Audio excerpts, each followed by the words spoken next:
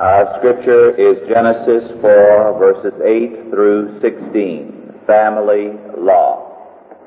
Genesis 4, verses 8 through 16. And Cain talked with Abel his brother, and it came to pass, when they were in the field, that Cain rose up against Abel his brother, and slew him. And the Lord said unto Cain, Where is Abel thy brother? And he said, I know not, am I my brother's keeper? And he said, What hast thou done? The voice of thy brother's blood crieth unto me from the ground. And now art thou cursed from the earth, which hath opened her mouth to receive thy brother's blood from thy hand. When thou tillest the ground, it shall not henceforth yield unto thee your strength. A fugitive and a vagabond shalt thou be in the earth. And Cain said unto the Lord, My punishment is greater than I can bear. Behold, thou hast driven me out this day from the face of the earth, and from thy face shall I be hid. And I shall be a fugitive and a vagabond in the earth, and it shall come to pass that every one that findeth me shall slay me. And the Lord said unto him, Therefore whosoever slayeth Cain, vengeance shall be taken on him sevenfold. And the Lord set a mark upon Cain, lest any finding him should kill him. Our concern this morning is with Genesis 4:13 through 15 in particular. Our question with regard to these verses is to understand what is the law framework. Obviously, whenever God acts and speaks, He has reference to His total law framework. Of whom was Cain afraid here? Whom did he fear would kill him? And why did God protect a murderer? Was God acting contrary to His law? The question itself is absurd. Then what law did God have in mind when, for the first and last time in Scripture, He protected a murderer? Or was He protecting the murderer? It is important for us to understand the significance of this passage so that we may understand more clearly God's law.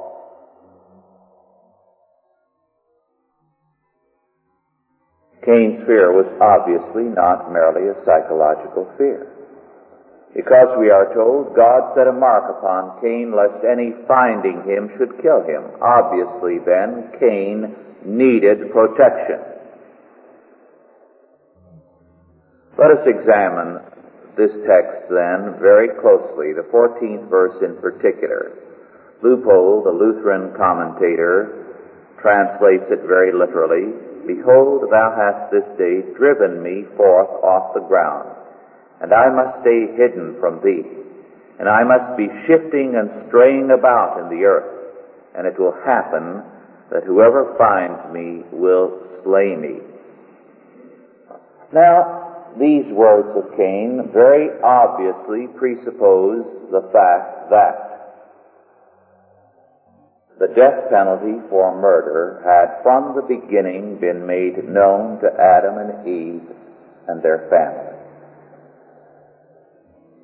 That this death penalty for murder was God's purpose and was man's duty.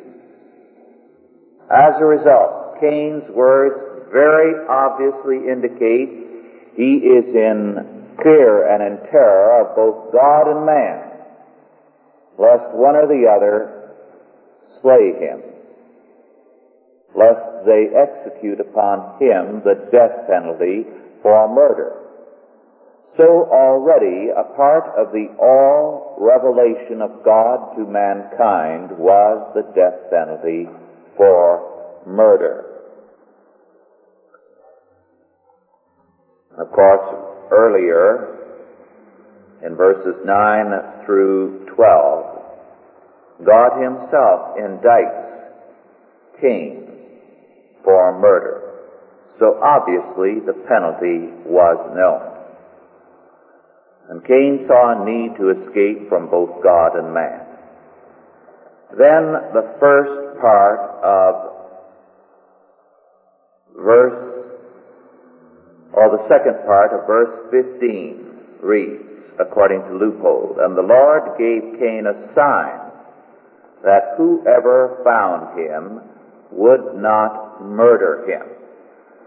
Now, this is important to understand because we tend too often to think, because of our present-day meaning of mark, that it was a physical mark placed upon Cain. We can better translate it into modern English as a sign of guarantee. In other words, Cain was given by God an assurance, a statement that made it clear to Cain that he would not be killed. Why did God do it? Cain, as we have seen, feared God and he feared man because God's law required death for murder. Cain was at this time a mature and married man, as the 17th verse makes clear. Adam had many sons and daughters during his 930 years, according to Genesis 5, verses 3 to 5. As a result, by the time of this murder of Abel by Cain, there was a sizable family. There were a fair number of men of varying ages already on earth. Thus, there were many men capable of enforcing the death penalty against Cain. Adam was the head, obviously, of a large household, and it was a family clearly geared to discipline and to a law order, ready to enforce its law. Both Cain and Abel were obviously hard-working men. Why then did God protect Cain? The first thing we must say is that protection for crime was obviously not God's purpose. Because from one end of Scripture to the other, including this passage, God's hatred of sin is very clearly stated. God had no intention of protecting crime. God is always the enemy of sin. And sin is so fearful in the sight of God and His justice so unwavering that it required the death penalty, the cross of Christ, to make atonement for our sins. The question we need to ask, therefore, is this: what kind of law order was God protecting when He let Cain go free? Obviously, God was not violating law, His own nature, His own righteousness. He was maintaining it. Then what law order, what principle of law was God maintaining when He allowed Cain to go free? This is the key question. To understand the answer, let us look again briefly at a law we considered some time ago, Deuteronomy 21:18 through 21, wherein every juvenile delinquent had to be executed, every incorrigible delinquent and every incorrigible criminal. Deuteronomy 21, verses 18 through 21. This law very clearly states that the death penalty is mandatory for incorrigible delinquents, and therefore of all incorrigible criminals. In such a trial, the parents must be the complaining witnesses, or among the complaining witnesses. The loyalty of the parents must be to the law order, God's law order, not to their child, or else they are accessories to the crime. The parents either stand with God's law order and become complaining witnesses against their son, or they themselves are accessories after the fact. This is why earlier in American law it is breaking down. This principle was applied to a great degree so that if the parents of a delinquent were not complaining witnesses, they were held accountable for the offenses of a delinquent child.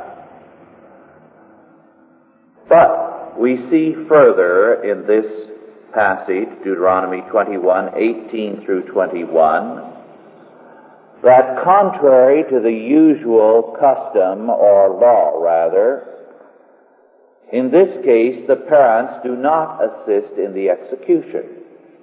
We shall come later on, when we deal with the commandment, thou shalt not bear false witness, to the significance of the requirement that in the execution the witnesses assist. This is a fundamental part of biblical law. But in this case, the only exception, the parents are not to assist in the execution of the delinquent member. The family was thus excluded from the death penalty in any and every form. Now, Cain was obviously reared in a family which was a disciplined law order, as we have seen. Both he and his brother were disciplined, productive workers. Cain knew the death penalty and feared it, as we've seen. What the protection of Cain meant, therefore, was that the family was barred from the death penalty. This was the assurance that was given to Cain. A sign, a mark, a word of guarantee was given to Cain that no one would kill him. And what this obviously was simply this, that God declared mankind still being one family. Adam and your brothers are forbidden, and I shall declare this word to them. They are forbidden to execute you, because the death penalty is not a power or a jurisdiction of the family. We know that this word was given to Adam because Genesis 1 verse 1 through 5 verse 1 is the book of the generations of Adam. Or we can also translate it, the book of the family records as kept by Adam. So everything in the first 4 chapters to the first verse of the 5th chapter is Adam's own record. Adam therefore had from God the declaration to Cain, and the declaration that they were not to touch him. The protection of Cain therefore meant that the family was barred from the death penalty. It is ironic that later on we are told in verse 17 that Cain built the first city. And the word for city is a walled habitation of men. A village was not walled. A city was walled to protect the inhabitants from others. Now, this point is significant. From whom was Cain protecting himself at this late date? Cain had departed from Adam and his brothers and moved far out. Cain was protecting himself not from the law-abiding household of Adam and his brothers, who lived in terms of God's Word, but from his own progeny, his own children and grandsons. Lamech's taunt song, given later on in this chapter, makes it clear that Lamech says, if anyone insults me, I will avenge myself upon them 70 and sevenfold. So that Cain, whom God protected by virtue of his law, that the family did not have the death penalty, had to protect himself ultimately from his own sons and grandsons because they were lawless. The point, therefore, of this passage and the question that comes to the minds of so many when they read this, why did God protect Cain, was simply this. God was really protecting not the murderer, but his own law order. The family can discipline. It can punish. It can cast out its members. It can disinherit them. But it cannot kill any member. At that point, the state as the ministry of justice must alone prevail. The family has real power. As we have seen, it can do much to separate its ungodly member from itself. But coercion is not the essence of the family.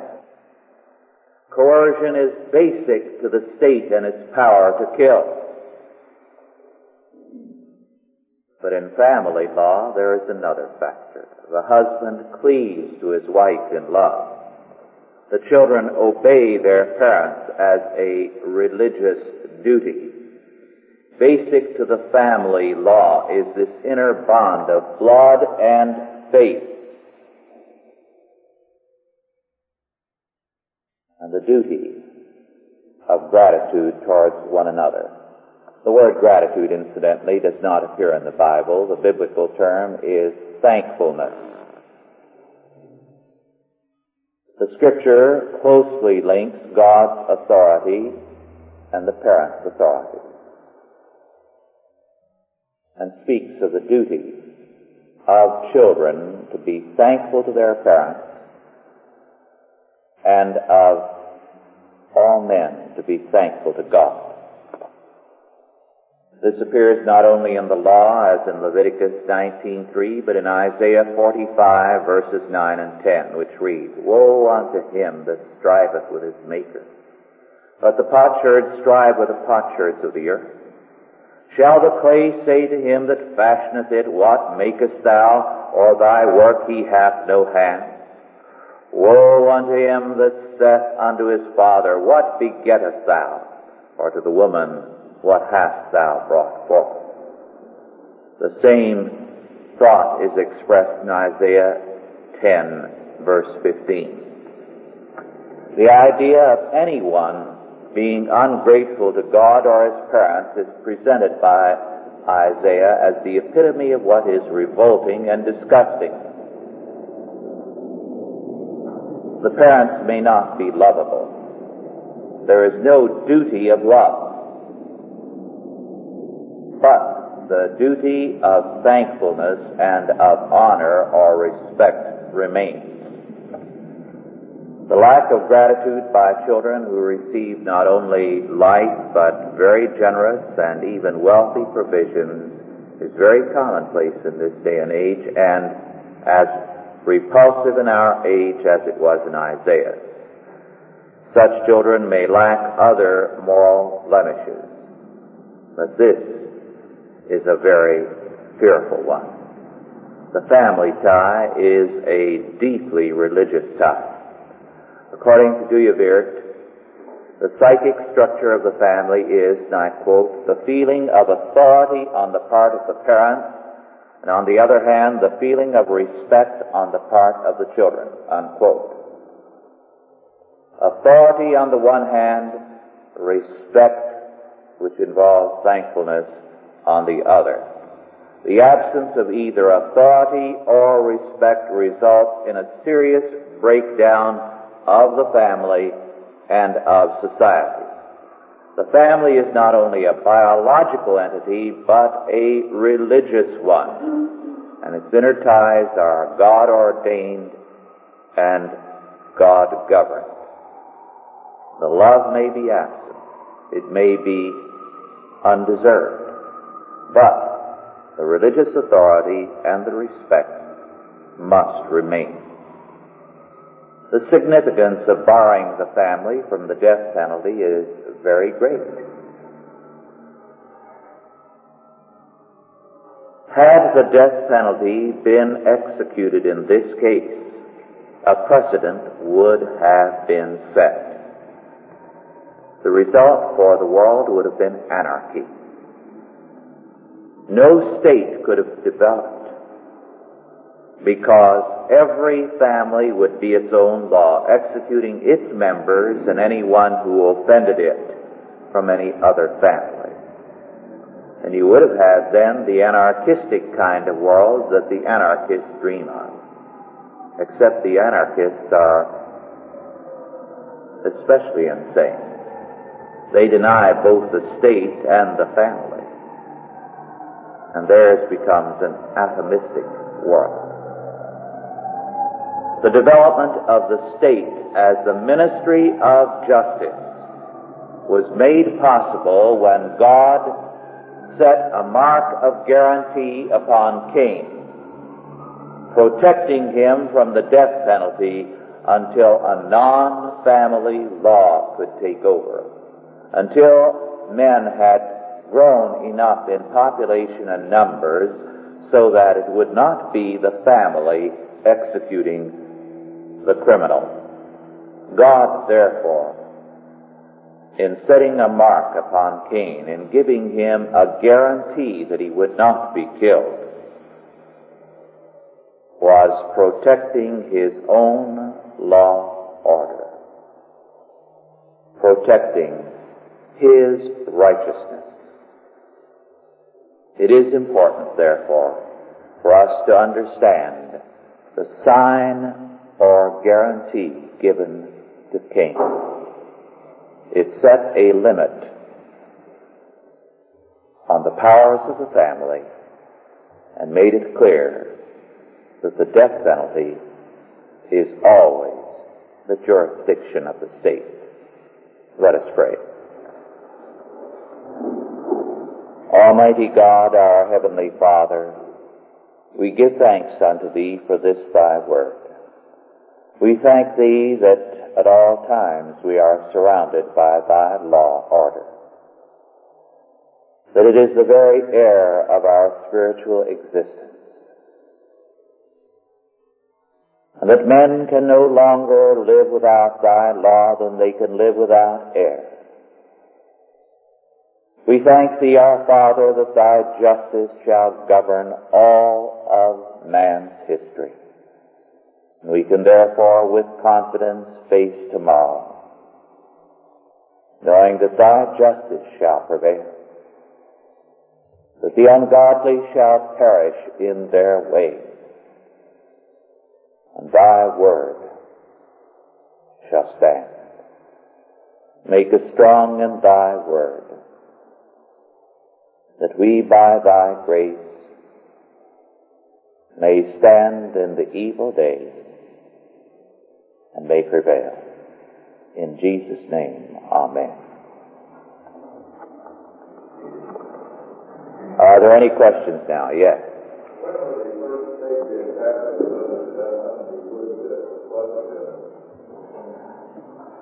We are not told specifically when the first state was established, but it very quickly does appear that there was law or progressively lawlessness.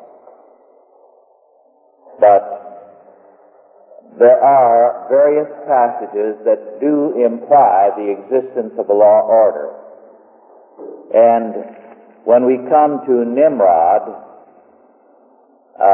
we know that not only was there a state, but there were tyrants.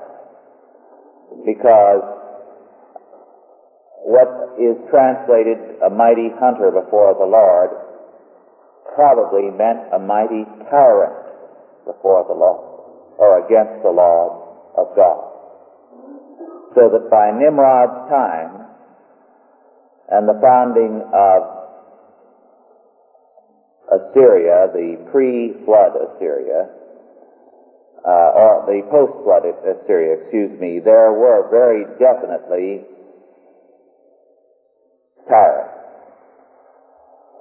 The state thus was very early created.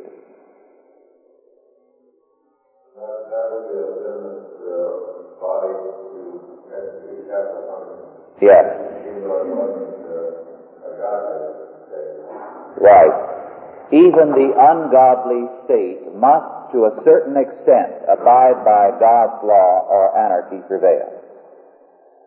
In other words, it cannot have total lawlessness.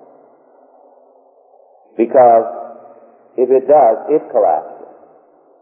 An interesting illustration of this is the Soviet Union. One of the first things it did after it gained power was to destroy the family. It nationalized women. It destroyed the family by placing babies in nurseries. It destroyed everything in the way of discipline and education. Well, what was the consequence? Well, first of all, the birth rate dropped alarmingly. Second, the babies died in nurseries without a mother's care. And third, the children who were of sub-teen and teenage became roving wolf packs everywhere. And those of you who are old enough to remember reading the papers and the magazines of the 1920s and early 30s, remember that the wolf packs were a major problem in Soviet society. It was an anarchistic situation.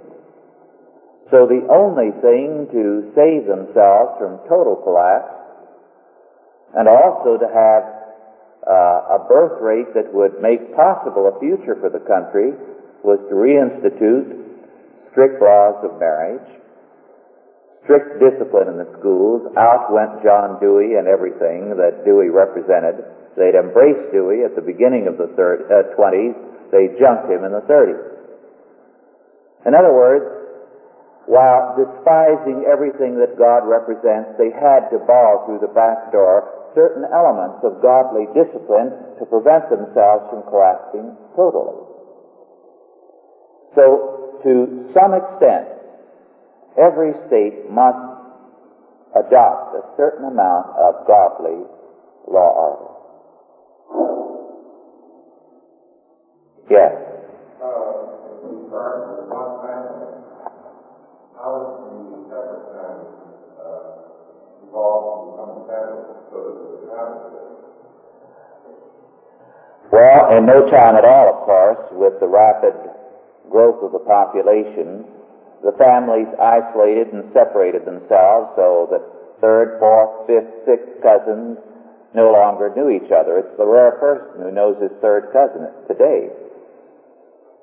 So you can see how very quickly mankind became diversified and a state could develop, especially as some of these went off and lost association with the others. Yes? And then the same line, if murder was known, if the time the penalty for murder was death was known, at the time when there was only a single family that was not employed in the family, and there's what? Why was the death penalty even known if it could not be employed within a family relationship? Yes, God had made known His law but he made known the fact that it was not as yet applicable only after the murder. In other words, here was a law which was to be a restraint. It failed to prove a restraining action on Cain, but consider how much more ready Cain would have been to commit murder had he been told in advance there would be no death penalty executed immediately because of the family situation. God gave his law, then he added to it the fact of another law, the restraint upon the family. Yes?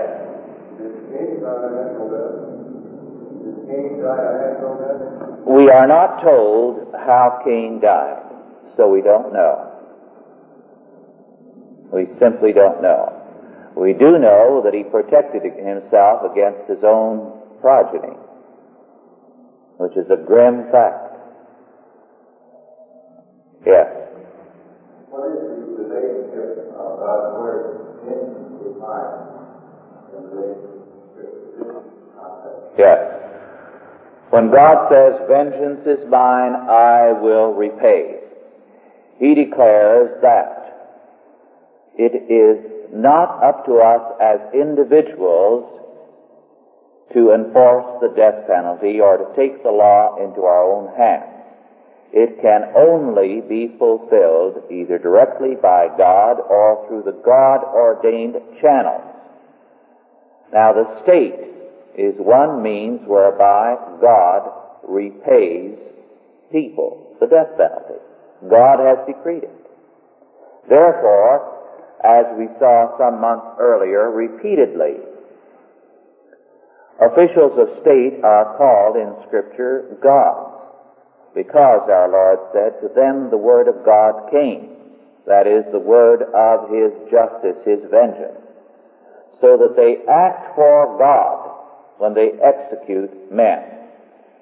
But when they fail, because ye have disobeyed, ye shall die like men. You too shall be executed. So that the state, when it operates faithfully in terms of God's law order, is executing the vengeance of God upon the murderer, upon the thief, upon every kind of wrongdoer. Similarly, in every law order, the vengeance of God operates. In the school, when there is discipline, in the family. Each, as it fulfills its purpose, is fulfilling the vengeance of God upon evil. Yes?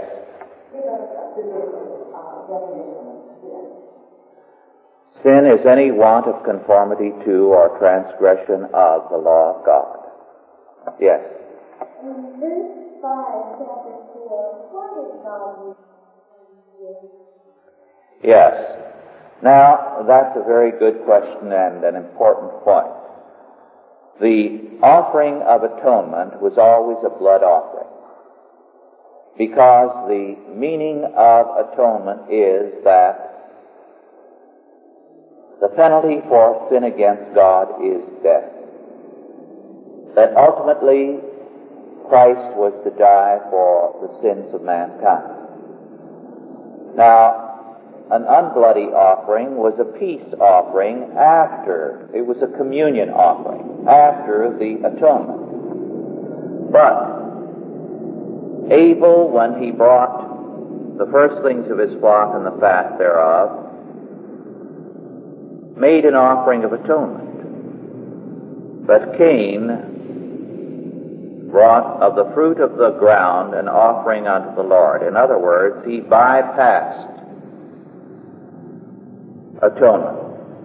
He said, "I'm ready to make a gift to God, if that's what He wants, but I don't need atonement. I'm all right as I am." In other words, Cain was essentially a humanist. He didn't need saving by God. That was the presupposition of his offering. Yes?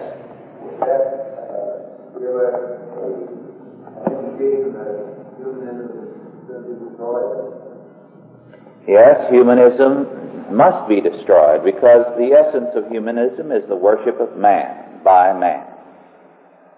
And it is anti-Christian to the core. Yes.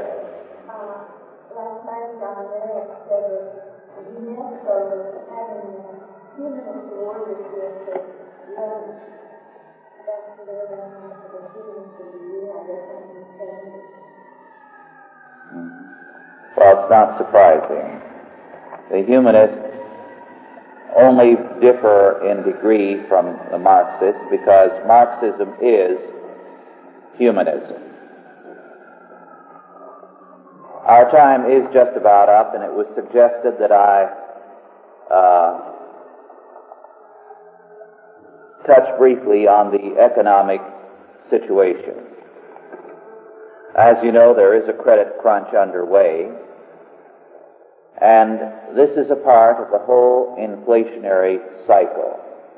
As inflation progresses, the various countries put the brakes on for fear of runaway inflation. As a result, you have alternating credit crunches and inflationary booms. And as inflation proceeds, these become all the more frequent and drastic.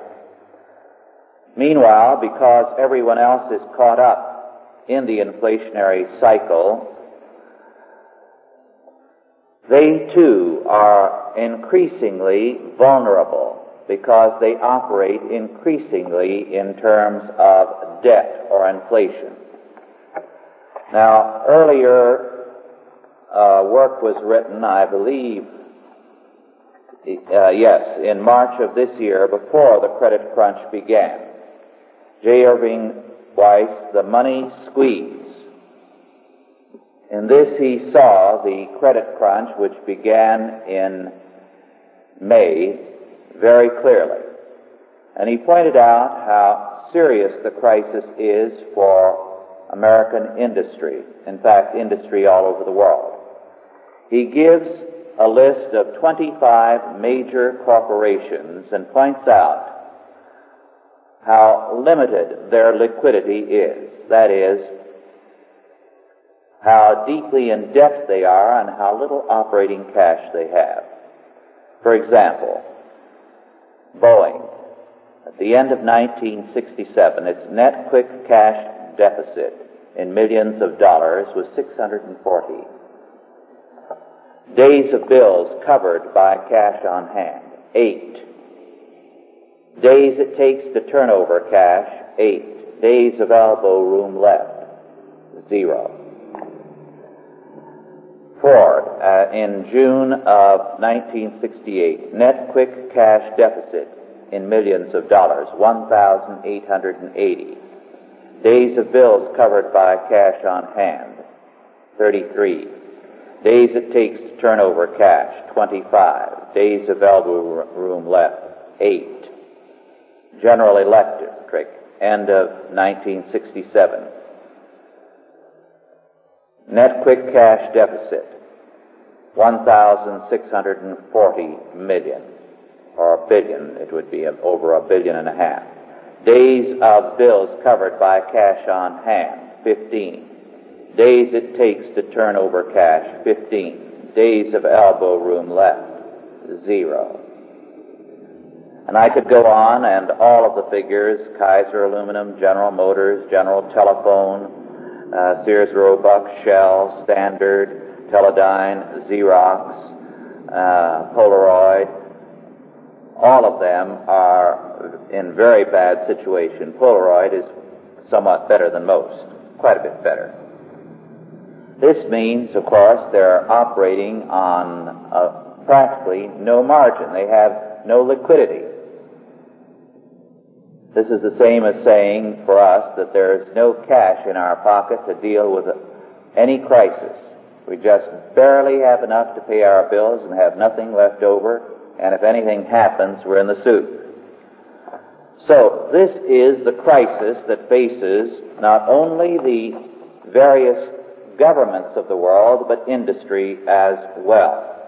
Then from the Cointact, a newsletter on Coins and Monetary Problems, May 69 issue. Fine print on bank loan contracts now reads, quote, banks may call for repayment in silver or gold, unquote. And where are you going to get the silver or gold nowadays on a bank loan? Then you are told that there's so much gold being mined that what use is there for it?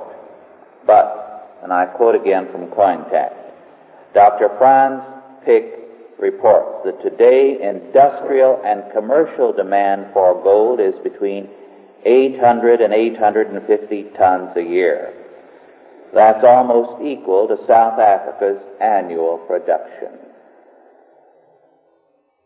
In other words, virtually all the gold in the world today that South Africa, which produces most of it, has to go for industrial and commercial demands, which leaves practically nothing for monetary purposes. So don't believe what you're told about South Africa having a surplus, and any time it dumps this surplus on the world market, it's going to break the price of gold. Then this, the familiar Lincoln copper cent will be replaced by a more prolific, non-strategic metal in the very near future. It now takes the intrinsic value of 42 sandwich-type dimes, that is, any dimes 1965 to date, to equal the price of a cup of coffee. That is, as far as real value is concerned. And then this warning, if you're buying small silver bars, be careful. Lots of silver-plated bricks around, and always at bargain prices. Yes.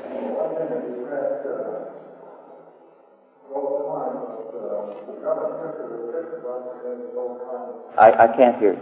One thing that brought the price of gold coins down is that the government was often bringing coins from foreign countries. The United States coins in foreign certain foreign, so there were a lot of coins brought into the country. That they don't usually be brought in about $1 million a day.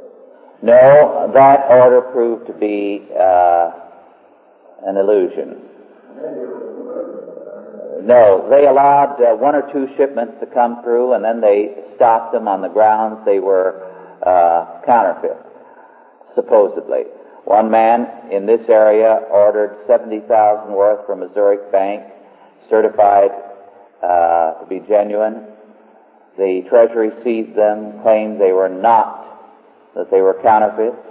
He took experts to Washington, has made 3 trips to my knowledge, and has not been able to get anywhere. Now, the strictest agency in the world, his Zurich bank, certified them to be genuine. The experts have, but the Treasury has just seized them. So they're not coming in that way now. If there were any kind of demand, they would quickly disappear, the available supply. Yes. The price has gone back up quite a bit. It's just that there's not much purchasing now because of the credit crunch, or the prices would skyrocket. One little question now. It seems quite likely that Dr. Hans Senholz will be here for the weekend of July the 26th to hold a seminar at Knott's Berry Farm. And they'd like to know how many would be interested in attending. It would be $20 for the entire seminar. If there are any, raise your hands, because I was asked if I could check. What? No, it'll be 2 or 3 days. It isn't set up definitely. It might be Friday evening, morning and afternoon, Saturday, and possibly Sunday afternoon. It isn't certain as yet. But if you think you might be interested, just let me know. A lecture and discussion. Yes, it will be on some aspect of inflation. And it'll be practically oriented. 1, 2, 3. Very good. Thank you. I think that's about it, so we are adjourned.